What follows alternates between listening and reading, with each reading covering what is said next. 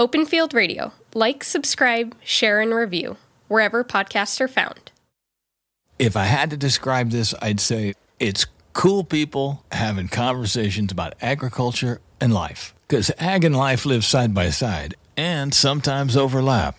I'm your host, Mark Flint, and this is Openfield Radio. Brought to you by Gowan Company.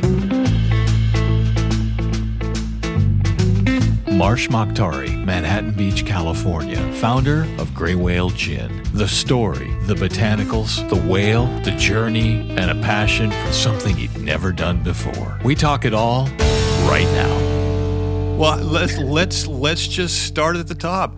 Gray Whale Gin. My side of it is it was Father's Day this year. Maybe I'm late to the party, but Father's Day this year, my wife, my Father's Day gift was your gin, Gray Whale Gin. And what a wife you have. Yeah, she's a great lady, that's for sure. And I love gin. I like all kinds of different gins. I was taking inventory before I talked to you, looking at my shelf going, I got that one and that one and that one. But I like them. But I have to admit, I opened yours, first sip. It's a botanical, yes, but it's a beautiful botanical in a way so many others are not. I know there's a story about where it came from, how you came up with it, those kind of things. Yeah, there is. And if you just start me at the beginning, we'll go from there. Well, thank you. I'm thrilled that you got introduced to it that way through your wife, because there's a lot of synergy in how this originated. My wife and I originally we're on a camping trip with our kids, and we were, this is only 4 years ago, back in 2016.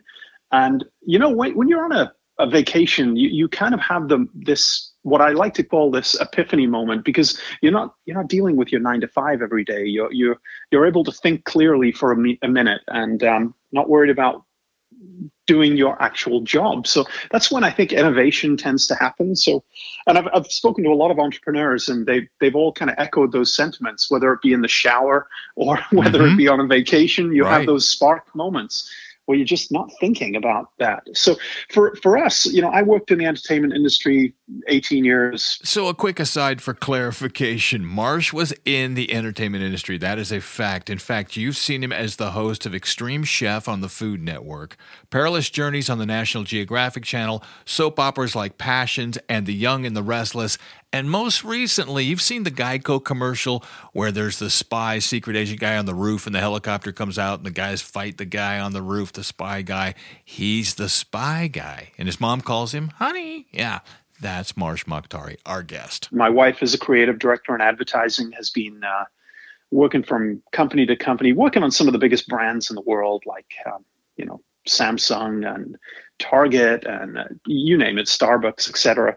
But never our own thing. So we always had this aspiration of how do we create something that we could be personally proud of, something that we could maybe start from the grassroots, and maybe our kids could be proud of it too. And so we had those conversations, and then, you inevitably go, well, hold on, well, what's important to us? And obviously our kids are important. And then this beautiful coastline, we're in Big Sur on a cliff edge in Big Sur at a place called McQuay Falls. Right. I mean, it is stunning. If you've never seen it, by the way, just do it's a beautiful Google place. Search. It's a beautiful place. And we see this little whale on its migration, and the kids are very excited to see the whale from the cliff edge, and they're like, we can see it. I'm like, I know. But then we walked away from that vacation going, where is the Californian Distilled Spirits Company? Why don't we have a Golden State distillery? Where's our, we produce some of the best wine in the world. And 50 years ago, arguably, we didn't even have a wine scene. So then I have a medical physics degree, and knowing what distillation is, all it is a separation of alcohol and water. And I just couldn't understand why we weren't even distilling our wine.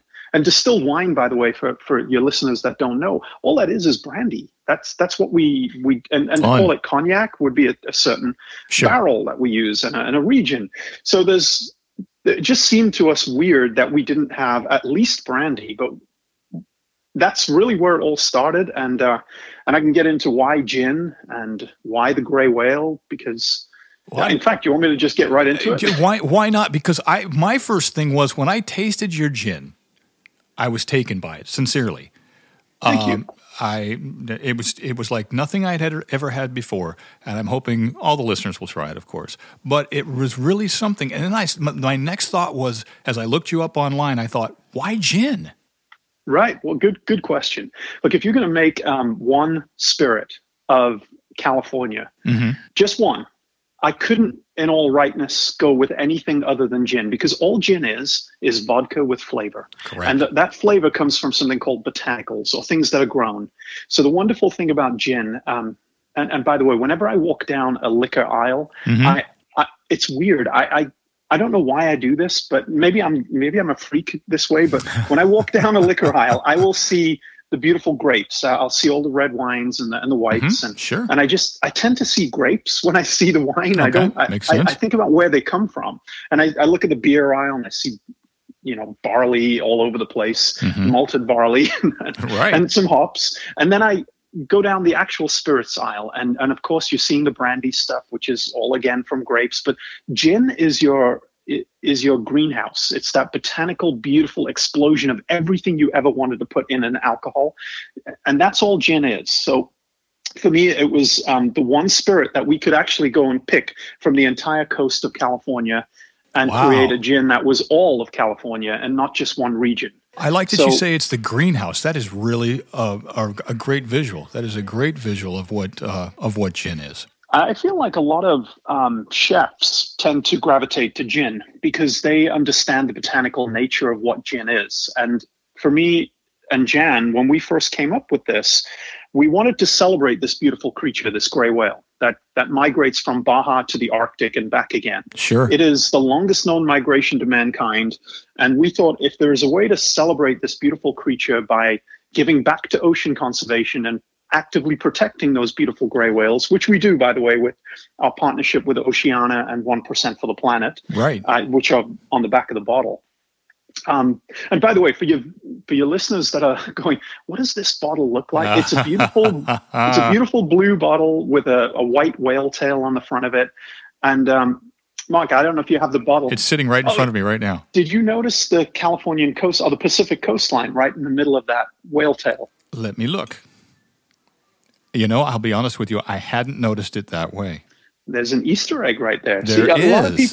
A lot of people that look at this bottle will go, oh my gosh, it's gorgeous. It's got the whale tail on it. It's that beautiful blue color. It's clean looking. I get people tell me that it looks very refreshing. And then when we point out that coastline, they get it. They start to go, oh my gosh, those little dots along the coastline where you get the botanicals, it genuinely is. They're all listed on the front. You'll see the Big Sur berries are from Juniper. I'm sorry, the Juniper berries are from Big Sur. Sure. And depending on which bottle you have, the limes are either from Baja or Temecula. Which one do you have? Either one. Let's see. The limes are from Baja on this one. Okay. So you have one of our very early batches. We changed our sourcing of those limes. We outgrew the little orchard down in Baja. Okay. They just couldn't supply us enough limes, so we now get them from an organic farm down in Temecula. Huh? I like that area. Right. This says batch number 010.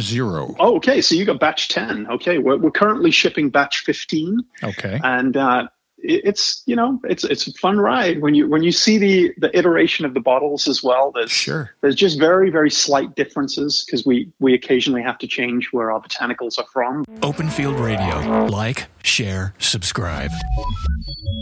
So here you go. EcoSwing from Gowan, USA is an OMRI-approved botanical fungicide created using proprietary plant extracts. Gotta love it. EcoSwing is labeled for use on many different crops to control powdery mildew, botrytis, monolinea, alternaria, and several other diseases. And it's a global leader in fungicidal control of several key pathogens. EcoSwing makes a valuable addition to your integrated pest management program. Add another mode of action to your disease control defense and combat possible resistance from overuse of other actives. EcoSwing. Always read and follow label directions from Gowan Company. Open Field Radio. Well, getting back to this journey and each one of those botanicals that are in there, you'll see there's juniper berries, there's citrus and limes, fir trees, sea kelp, mint, and almonds. That's what goes into making this gin. And those two botanicals I think that really stand out are the sea kelp and the almonds. And for me, the citrus component on this gin allows that sweetness right off the bat that is unlike any other gin you've had. If you go back into the history of gin's a 200, 300, 400-year-old product. It originated in the Netherlands, in Holland. It was called Geneva. It was basically a malted spirit or a malt wine that they masked the terrible flavor by adding juniper berries to it, and it made it palatable. So the British aristocracy kind of loved this, and they started drinking it by the masses. But think about this. This is 300-400 years ago. So the only botanicals you could get were dried. You couldn't get fresh citrus. You're right. So the difference now with a new London Dry gin, London Dry basically just means all the flavor comes from one distillation. It's not a compounded adding flavors after the fact. This is all just, we essentially get a tea bag full of our botanicals and we distill. We turn it into a vapor and then back into a liquid. And that's where all of this flavor comes from. But when we tried dried citrus and fresh citrus in the development process, we did 152 recipes, by the way, to get to this gin that you're drinking. I mean, we had some close calls. We had some good ones, but this one just really works because it's so balanced. When you smell it right off the bat, you get a lot of citrus. On taste, there is a lot of sweetness, and that's partly to do with the mint from Santa Cruz that we get from a small organic farm up in Pescadero, and the kombu sea kelp. Kombu, Kombu, is a wild foraged sea kelp that my wife and I, and occasionally the kids, will get in the water and hand forage this beautiful sea vegetable that kind of moves in the tidal waters. So here's what I found out on kombu. Yep, it's a kelp, and it's sold dried, pickled, or dried shredded. Used extensively in Japanese cuisine. You can also find it in recipes from China, Greece, and Iceland. Been around for 1,500 years. Who knew? In fact, if you go to Grey Whale Gin, you follow us on Instagram, Grey with an A, you'll see my wife and I picking this kombu. But if you can imagine these long, thin fingers, if you like, that are about 3 or 4 feet long, they're black and they move back and forth in the tidal pools. They're really long and skinny, and there's probably about anywhere between 5 and 8 fingers to this beautiful plant. We always cut just 4 or 5 of them. We make sure to leave at least one finger intact so that the plant doesn't die. And it's used a lot in Japanese cuisine for a ramen or the base ingredient of a miso soup. So it has that earthy umami flavor profile. And when we distilled this, we didn't just distill kombu. We picked nori. Nori is what you wrap sushi in. Right. We picked sea palm as well. Okay. Sea palm is, if you imagine, about the size of your forearm. And then this beautiful little, kind of looks like a palm tree, a mini palm tree that, about the size of your forearm, like I said. But it's very, very salinic. Too much salt for us when we distilled it. And the nori was really bland, but the kombu had this earthy, warming, kind of Moorish component. Moorish meaning you just wanted to drink more of it. It was. I like the word.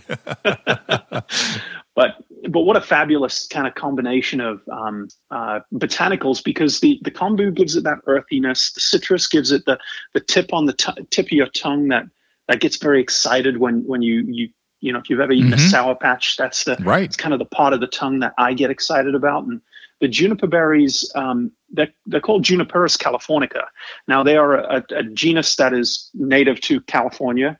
You can find it up into Oregon, but usually it's just Juniperus californica, based in and around the Californian higher elevations. So we actually find ours in Big Sur at the heights, but I'm really sad to say that with all these fires that we've had, a lot of our juniper has kind of gone away over there. So we're now trying to find new locations. So we found some up in the Tahoe region, near the Nevada border. But those Juniperus californica are abundant. We wild forage them. There's thousands and thousands of these things all over the place. Sure, yeah, very common. I guess the only other botanical that I've not really touched on is the almonds. And coming from a culinary background, the first thing any chef does with any dish they make is usually put fat in a pan. So if you're Italian, it's olive oil you put in the pan. If If you're French, it's butter. Well, for us, almonds are our fat component. So when you taste this gin, you don't know why, but there's some sort of viscosity there. There's a creaminess. There's a mouthfeel to this gin that is not like your usual bitey gin that you get from typical London dries. And when you drink it, the almonds tend to linger. They coat the throat, and they just have this really pleasing aftertaste. So for us, that almond component was a crucial component, and I think it works in harmony with all the other botanicals. When it came to the recipe side of this, there's a lot of options, and at the same time, there's an expectation out of gin that it, kind of be a certain way, so to speak. Yeah. Where did the recipe start, and how did you even tackle that task? Great question. So the whales are from Baja, Mexico, which are beautiful UNESCO protected sites, and then they hug the coast. They go all the way to the Arctic, like I said. So if I ask you, where are you from, and you ask me where I'm from, I'm originally from England. Where you're from matters, and you kind of carry that with you the rest of your life. It doesn't matter where you've lived, and I've lived on 4 continents, gone all over the world, but where I'm from is usually the question that most people kind of want to know. And what's your heritage? They'll ask me that as well occasionally.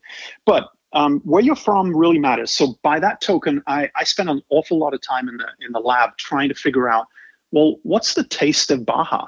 So I kind of went down. If I asked you what that flavor profile is, you'd probably go down the same route I did, which is you would start distilling flavor profiles that are found in tacos, maybe some citrus, maybe some jalapenos. So we did that. We did all of that. We distilled Baja Pacia chilies, habaneros, jalapenos, and cumin, and more of the spices that you would play with in a taco. And then after a while of doing this, I mean, like I said, it took us 152 recipes. We basically individually distilled as many botanicals as we thought could work, and going all the way up the coastline as well. So things like Santa Monica sage, for example, it grows in the Santa Monica Mountains. It's wild. It's beautiful. That sage component, we thought, wow, that could really add a component here. And we played with it a lot, but it's so polarizing that when you start putting botanicals together, it's not about the individual botanical anymore. It's now about how harmonious can you get them all to play together. Is it a team player? Exactly. Exactly. So lavender was one that my wife really loved and wanted in this botanical mix. So we played with lavender, but lavender is such a potent botanical. It's kind of an interesting one. It's a beautiful botanical, but you need to go very, very high in alcohol to be able to mask the such strong polarizing floral nature of lavender. So as much as we wanted it to be on the bottle and in this gin, it just didn't work. Yeah, I would think lavender would be equally as polarizing in some ways as the sage. Very much so. Very much so. And same thing with cilantro. That was another botanical from the Baja region that we thought this should be in this gin, but it oddly enough, the most polarizing botanical we ever played with was cilantro. Because people either love it or hate it. Exactly. That is exactly right. I don't know anybody in between on cilantro. Yep. Do you like it? I actually love it. I will eat it by the mouthful. Really? Handful. And see, I don't care for it. I live right here. I'm 5 minutes from the border here at my house. And there you go. If I always order it, please no cilantro, please. But what do you do, right? Some folks love it though. But I can see equally as polarizing, right? Yeah. So we got to the point where we found a quiet confidence with just going with 6 simple botanicals. If we go any higher than that, you start to kind of muddle the flavor profiles. Your tongue really has a bitter, salty, sweet, earthy umami, and that's it. There's not much more flavor components that you can bring to the table. So the fact that, certain gins have 50 botanicals in it, right. Well, that's great. I think it's unnecessary, and sometimes it really, really works. But for us, we wanted you to be able to taste your way along the Pacific. So that's why they're listed on the front of the bottle, and kind of want you to sit back and think about that beautiful journey and the 12,000-mile migration that it goes on, and taste your way up and down the Pacific and drink this over an ice cube. Of course, it makes an amazing cocktail, but It does. But, I can attest to that. cheers. Cheers, you too. In all the ingredients, I get the almond, and I love the explanation of it that, from the culinary perspective, you always start with a fat. The juniper, of course, the limes, totally get it. The fir, the mint. I think the kombu to me is the one I was like, am I reading that right? At the same time, it plays in, I get the California coastline, but I don't know that I would have dug that far in the flavor profile. That's really cool. Thank you. Well, look, I think, if you're going to call yourself the gray whale, Gin, and celebrate this creature, it made sense to us to get in the water. And we played with salt water, actual ocean water. We were distilling it and playing with it and saying, could we use this as our water component? And so there was an awful lot of thought went into this, including sea salt. We thought, is there a way to put some sea salt into this? So rather than do that, we went to the next best thing, which for us was the sea kelp. And if you do happen to have any Japanese friends and they try this, there tends to be an automatic like, oh, I know kombu. Of course, I grew up eating it. Oh, sure. But for us in America, if you don't happen to be from Asian descent, you might not know that flavor profile. But trust me, when you do try it on its own, you'll go, oh yeah, I really love that. Well, I'm gonna search for it if you know what I'm saying, a little further in the flavor profile when I have it next, which will be in just a minute, by the way, because I have some. I want you to walk me through it here in a minute. Sure. Be happy to. So if you're out in the wilderness hunting for ingredients for your next adult beverage, I think we can technically call that foraging. And according to the Oxford Dictionary, foraging or to forage, definition is to search widely for food or provisions. But did you know you could do it professionally? We have a professional forager now cool. who helps us get, it's weird to think that people go out and professionally forage, but they Sure. do. They go out and get morel mushrooms. They'll, Thomas Keller at the French Laundry needs certain things that he just can't grow. And if you want them wild, those wild ones are the best. Sorry to interrupt, but Marsh mentioned Thomas Keller and French Laundry. It's a great restaurant. It's also an awesome cookbook. In Open Field Radio episode 4, I spoke with Michael Rollman, author of the book Grocery, The Buying and Selling of Food in America, who helped write the French Laundry cookbook. Pretty cool. Gotta love it when the guests, the episodes, and the dots all connect. Now let's get back to foraging. So we found a couple of remarkable people up in the San Francisco, kind of out in the Big Sur region, and now I found another one up in the Tahoe region that will go out and help us get those juniper berries.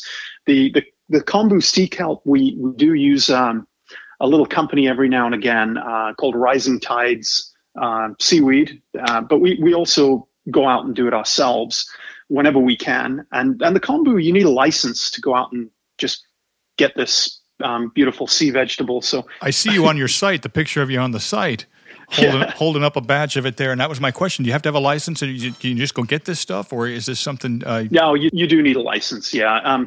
And you can't take more than a certain number of pounds per day, which and that's part of the reason that we only cut a few of those runs of the beautiful plant so that it doesn't die.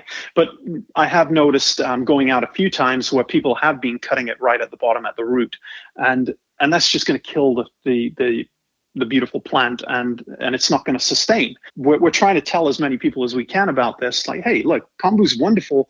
You can buy it at Whole Foods or wherever else, your nice grocery store, but let's make sure we keep this plant going. And the juniper is the same way. Is there a license needed for the juniper, or is that free range, so to speak? it kind of is, as long as you have legal access to the property. And the properties we use are private properties that we've already spoken to. Oh, cool. The owners, and they're actually quite thankful for us to come in and do that. So really? They go, look, these things, these little berries, they either land on decks and stain the decks, and they're not happy about it. No, you're so they're like, seriously, you'll come here and spend 5 hours picking all these? Wonderful. Come on, have at it, guys. So the more the merrier. Exactly. So it's great. You find all your botanicals, everything you need. You've foraged, you've moved on, you're ready. But now you need a distillery. What do? Do you buy one? Do you build one? I don't know, can you rent one? So my wife and I, when we had that conversation on the cliff edges of Big Sur, we realized very quickly why there weren't a lot of distilleries in America. And it starts back in the 1930s when Prohibition happened.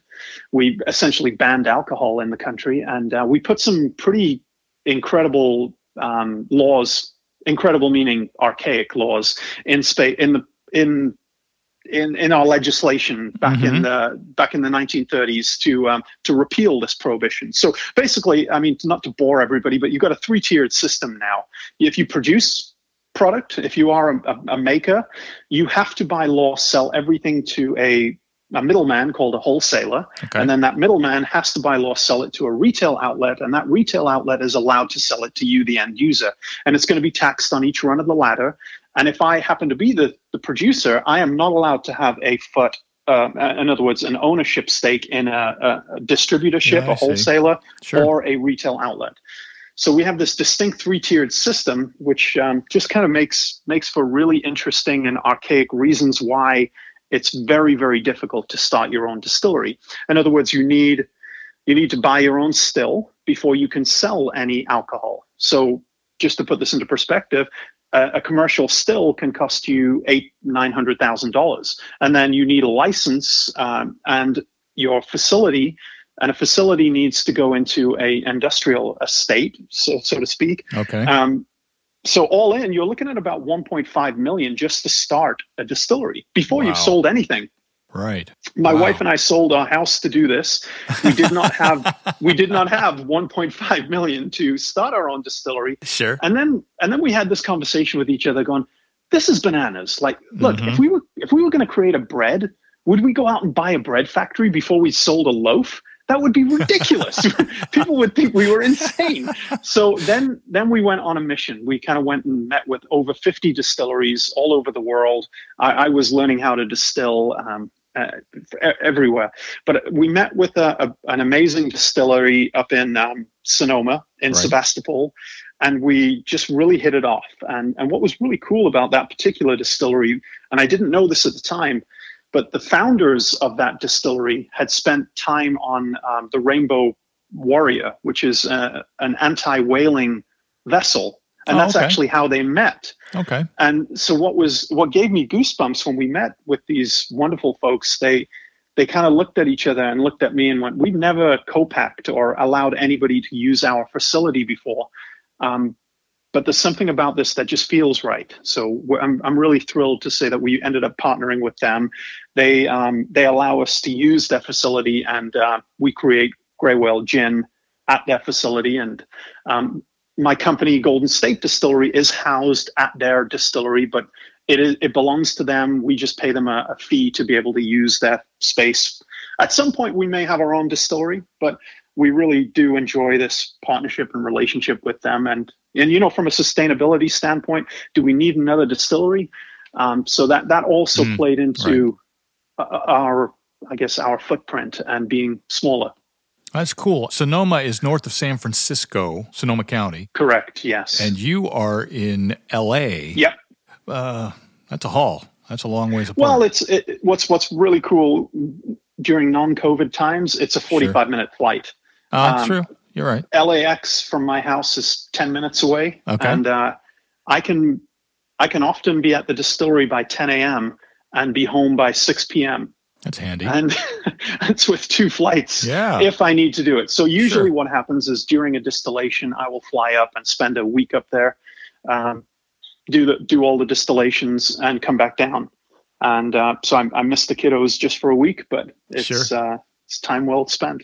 Well, it's a beautiful product. Speaking of the product, I have a bottle sitting right here. And I wonder if it would be possible if you'd walk me through. I'm going to pour this. And wonder if you'd walk me through just the experience. Of course. I've never done this before. My wife and I have done it many times, but not with the creator. And this would be really, really cool if you don't mind. Oh, I love that. The bottle is beautiful. You're right. If you're going to go look for this, you can't miss it. I have had no problems finding it. Oh, that's great. Once you see it, the bottle is blue or turquoise blue or it's a beautiful blue. It's like no other bottle on the shelf. Gray whale gin in white with a whale tail on there that is very striking, and you really can't miss it. The cork, which is real, by the way. Yeah, it is. And that was for a reason. It says Golden State Distillery on top. Very nice. Well, yeah, let's pop it open. So mine is open. I love that. That's perfect. So I'm just gonna, because I don't have a glass in front of me, I'm just gonna drink it out of the bottle. No, I'm kidding. I'll pour a little tipple here. I'm coming to your house, man. So right off the bat, how to taste the spirit? I always open my mouth slightly and take some. Put the glass, if it's a Glencairn glass, which is a beautiful flute type glass, just put it slightly under the chin, and take some nice deep breaths through your nose and your mouth. Why do we do that? In the spirits world, we don't swirl a spirit, because if we swirl a spirit, those ethanol vapors will come up and hit you in the nose and kind of burn your mucous membranes. And oddly enough, you can't really smell it the way you would a wine. But I like to just take some nice deep inhalations. And what I absolutely get is a lot of citrus. I do pick up the juniper. Mm-hmm. And I'm thinking of that Pacific Northwest, that piney Pacific Northwest. I do pick up some of the fir trees there. And then on the taste, usually what I will do is take a little sip, coat the entire tongue, and I wait a few seconds. So what always happens as soon as you put anything in your mouth, you produce saliva. Your saliva will water down this gin. It's 43% alcohol, so much, much higher than a wine. So by holding it on the tongue for a little bit and in the mouth and swirl it around, what you're going to do is water it down, and you'll be able to taste those nuances in a spirit. So once you coat the tongue, I want you to consciously think about, is it hitting the tip of my tongue, the sides, the back? Is it pleasing? Is it hot? Hot meaning too much alcohol? Is it smooth, easy to drink? And then after it goes down, does the spirit go up into the nose? Does it warm my throat? Am I still tasting this? And does it develop any further? And that's called the finish. So anyway, I'm going to drink a little. You'll probably hear me go quiet for a second, and let's talk about it. Cheers. Well, cheers to you. This is completely cool. It has a very long finish, which I love. I'm a huge fan of Campari, okay? Oh, yeah, me too. And when I first drank Campari, I was like, what the heck is this? It kind of smacks you upside the head with the bitterness. But oh, yeah. In trying to discover it, I read a thing that said Campari is a story. It has a shocking beginning, and it turns into a beautiful, beautiful finish and a long story that goes with it. And I've used that approach with so many other things. But using that analogy with this, yes, the story is long. The story is wide in my mouth. It's warm, but not too warm. It's no warmer than anything else I would expect, I think. And right now, it seems to be living flavor-wise or sensation-wise. It seems to be living in the middle of my tongue. I don't know why. I would agree with that, and that actually is kind of a balanced thing, because it's not normal for a spirit to hit you right in the middle of the tongue. Right. The reason it's doing that is because you're actually experiencing it on the tip of the tongue. That's where usually the citrus will hit you there. The sides tend to be more of the kombu sea kelp, and right at the back of the throat is the almondy backbone. It is. And I'm getting the exact same sensation you're getting, and that I'm getting almost a salivating kind of sensation afterwards. Yep. And that salivation, that's basically your body saying, "Ooh, give me some more of that." Yeah, I like this. I like this. That's exactly right. This is beautiful, and I say that as a gin fan. It really is beautiful, and things are hyped, and you read or see or whatever the next great thing. And yet this is so in the line of something so classic, and yet I don't know why I find it so distinctively yours, but it is. I think you're probably picking up on some of the London Dry components. And I love a London Dry. I love it. Yeah, and look, if you're a Campari guy, you probably love Negronis. I do, and yours makes a great Negroni. Yours makes a great Negroni. Thank you. Well, a Negroni is equal parts Campari, sweet vermouth, and gin. That's the traditional way to make it, and garnished with an orange peel. A classic, wonderful cocktail that's stirred. And for your listeners that don't know, you shake cocktails with citrus, you stir cocktails that don't have citrus. Mm-hmm. End of story. So James Bond kind of got it wrong, by the way. Yeah, but it doesn't seem to be any worse for wear. No, he's pretty classic. Yes. So yeah, look, I think you're picking up on some of the more traditional components of how to make a gin, and we've stayed true to what a gin is, which should be predominant flavor profile is juniper. 90% of our botanical components are juniper berries, and only 10% of them are the other 6 botanicals that go into making this gin. We do use one other botanical called orris root, and orris is a binding agent of sorts. It kind of calms everything down. It unifies and attenuates the gin. Attenuation basically is over time, the molecules come together and they settle into a more stable state after distillation, which is a pretty volatile thing that they have to go through. I had to look it up. Orris root, ORRIS root, also known as the Queen Elizabeth root. Once important in Western herbal medicine, it's now mostly used as a fixative and base note in perfume, also in potpourri, okay? But most commonly used in gin. Yeah, orris root or angelica is used in, I'd say 100% of gins. I can't actually say that categorically, but I don't know of another gin that does not use orris or angelica. Okay. It sort of acts like the United Nations. They just calm everybody down and just make sure everybody gets along. That's sort of what they do. I like that. That's fun. What's your favorite way to drink gray whale? Is it straight or a cocktail, or how do you like it? I love a 3-to-1 martini with Dolin Blanc. Oh, yeah. Dolin Blanc tends to have a sweeter component to it. It's still dry, but it's got a little sweetness that I just think really accentuates our gin. And 3-to-1, meaning 3 parts gin to 1 part vermouth. I think it just allows the botanicals to still come through. And look, if I don't have Dolin Blanc, I'll be happy to just drink gray whale over ice. It just has that ability.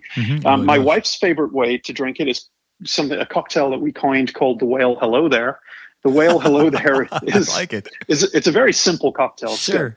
It's got citrus and sweetness, and that's basically it. So how you make it is 2 parts gin. So put a good slug of gin in the glass. Get half an ounce of lemon juice, half an ounce of lime juice, and half an ounce of agave syrup or nectar. Oh, okay. All right. Shaken over ice.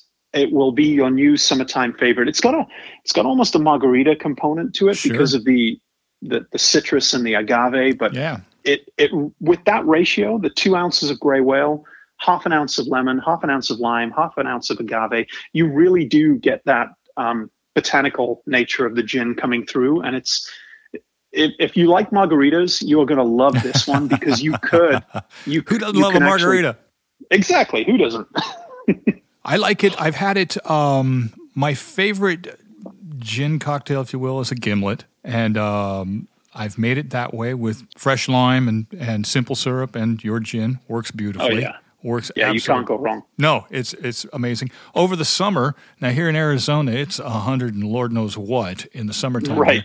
So I have taken to making fresh Tom Collins. Oh, yeah. Which is not far off, similar.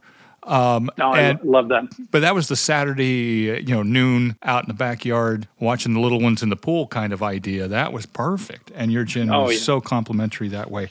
And I'm like you. I like it by itself as well. It's a beautiful product. Really is a great product. Thank you so much. It's interesting. I'm getting to chat about something I'm so proud of, and then having the reasons for doing this in the first place as to why we partnered with Oceana, and the fact that we made legislative change in the state of California. My kids, by the way, are big into ocean conservation. They love whales and in fact all sea creature animals in general. But the fact that we were able to lobby our former governor, Jerry Brown, and ban drift gillnet fishing. Drift gillnet fishing, by the way, is that crazy practice of 2-mile long nets that have 200 yards deep, and they catch anything. They're trying to catch swordfish. But the cool thing about what we did, and by the way, California was the only state in the entire United States that still allowed this crazy practice. and we finally banned it.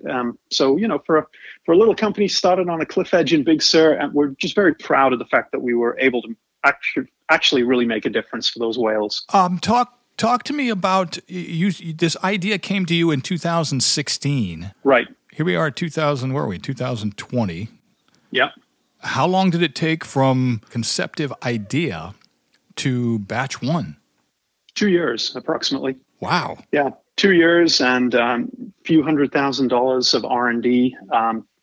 It's one of the beautiful things about having a wife that is such a crazy, cool, great designer that she would not allow us to launch without having the best possible bottle.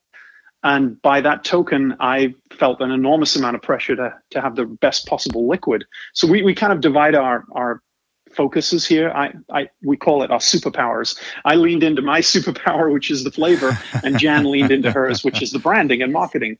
So the fact that the bottle is so beautiful is a real testament to Jan, and we've never really changed it. I mean, we've changed, like I said, the Baja limes to Temecula limes, but that was a sourcing thing. We've never really changed the aesthetic of the bottle. It's just perfect as is. So it's beautiful. It's absolutely. But yeah, that takes an awful lot of time. 2 years or 10 years, I never would have come up with a gin. Let's just be honest. But with Marsh's background in entertainment and Jan's background in marketing and advertising, odds are it worked in their favor when it came to launching a brand new gin. A little bit. We leaned into things that most distilleries would not have done. So, for example, if you go to our website, the first thing you see is a video playing. That was something we knew how to do very easily, very quickly, and we did it for approximately $6,000. And if you know production, that's probably your budget for coffee in the morning on one day's shoot. So it's bananas that we were able to do a 6-day shoot for $6,000 in and around California and get those epic shots and edit it and music and everything else. So that's where you kind of differentiate yourself. And we knew marketing better than 99.9% of our fellow distillers. So, but they know how to make the product. So, but I had to teach myself that, and that's where we kind of leveled the playing field a little bit. Once you know how to make a good product, it looks good, it has a great story, it has a give back component.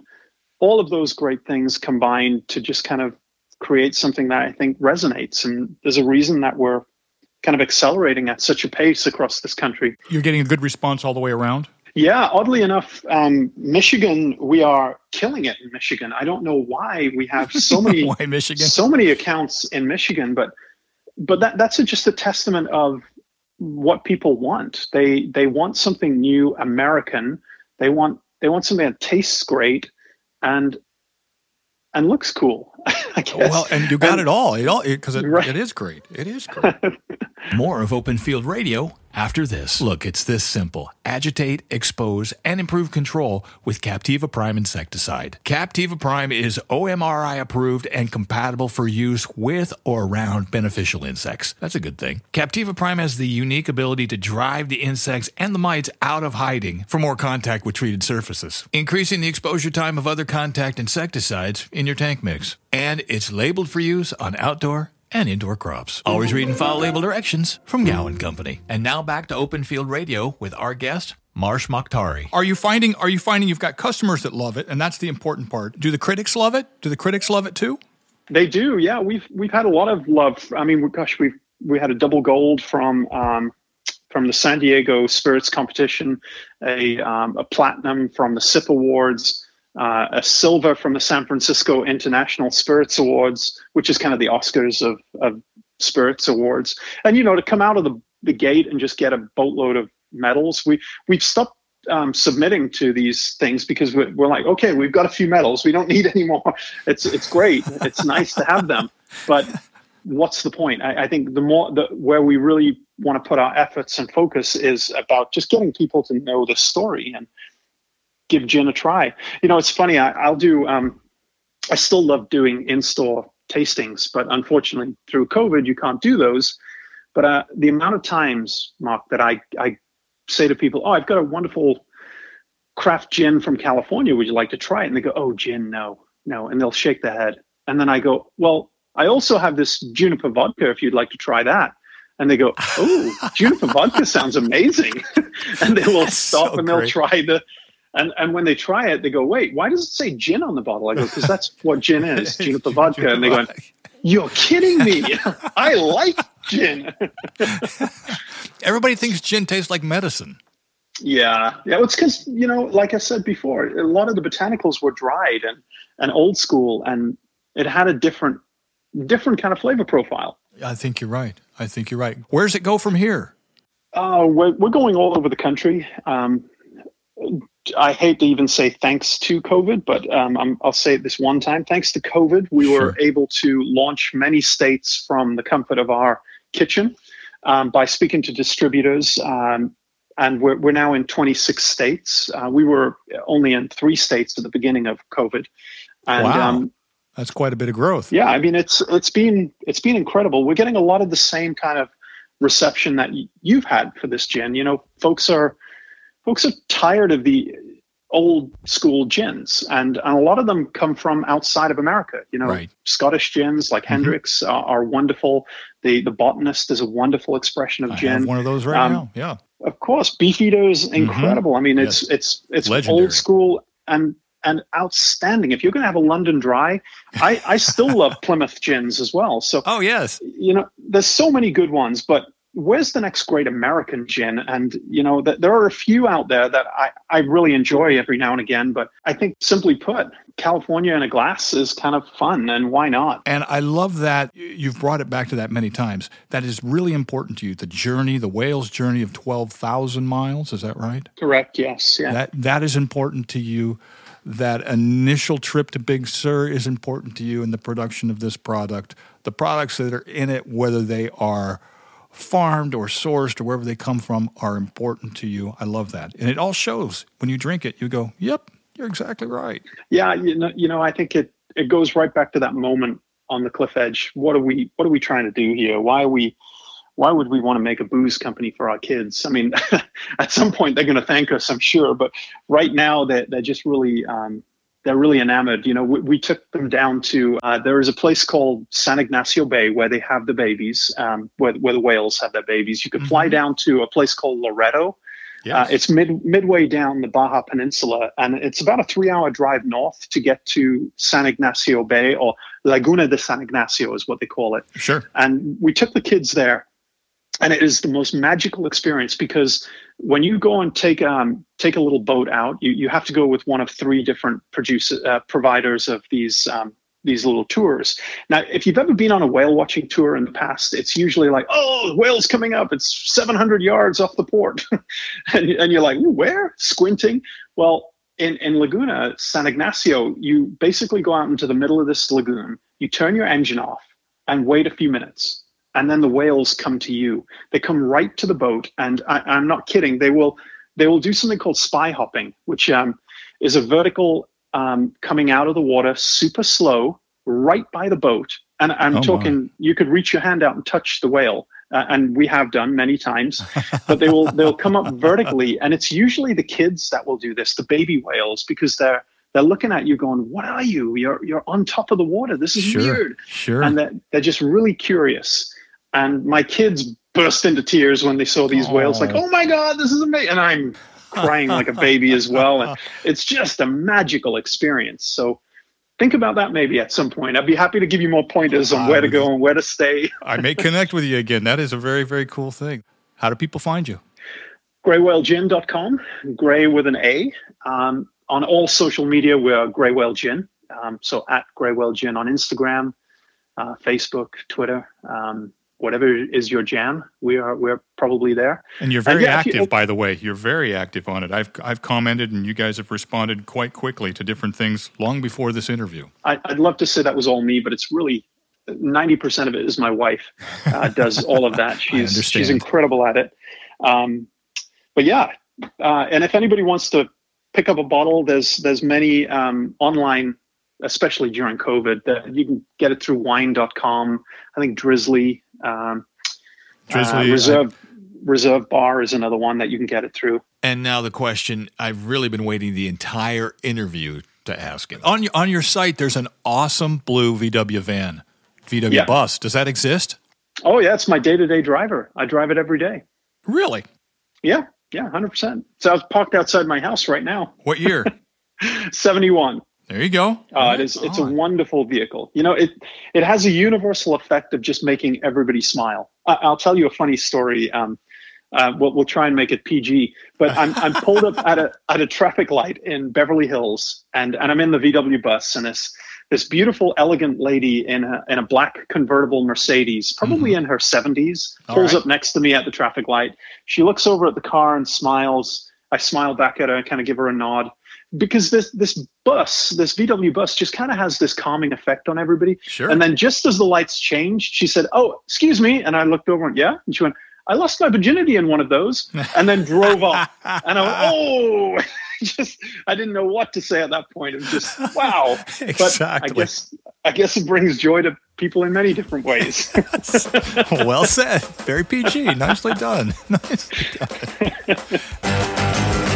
You've been listening to Open Field Radio from Gowan Company. Like, share, subscribe, review. Everywhere podcasts are found. All rights reserved. No duplication or redistribution without permission.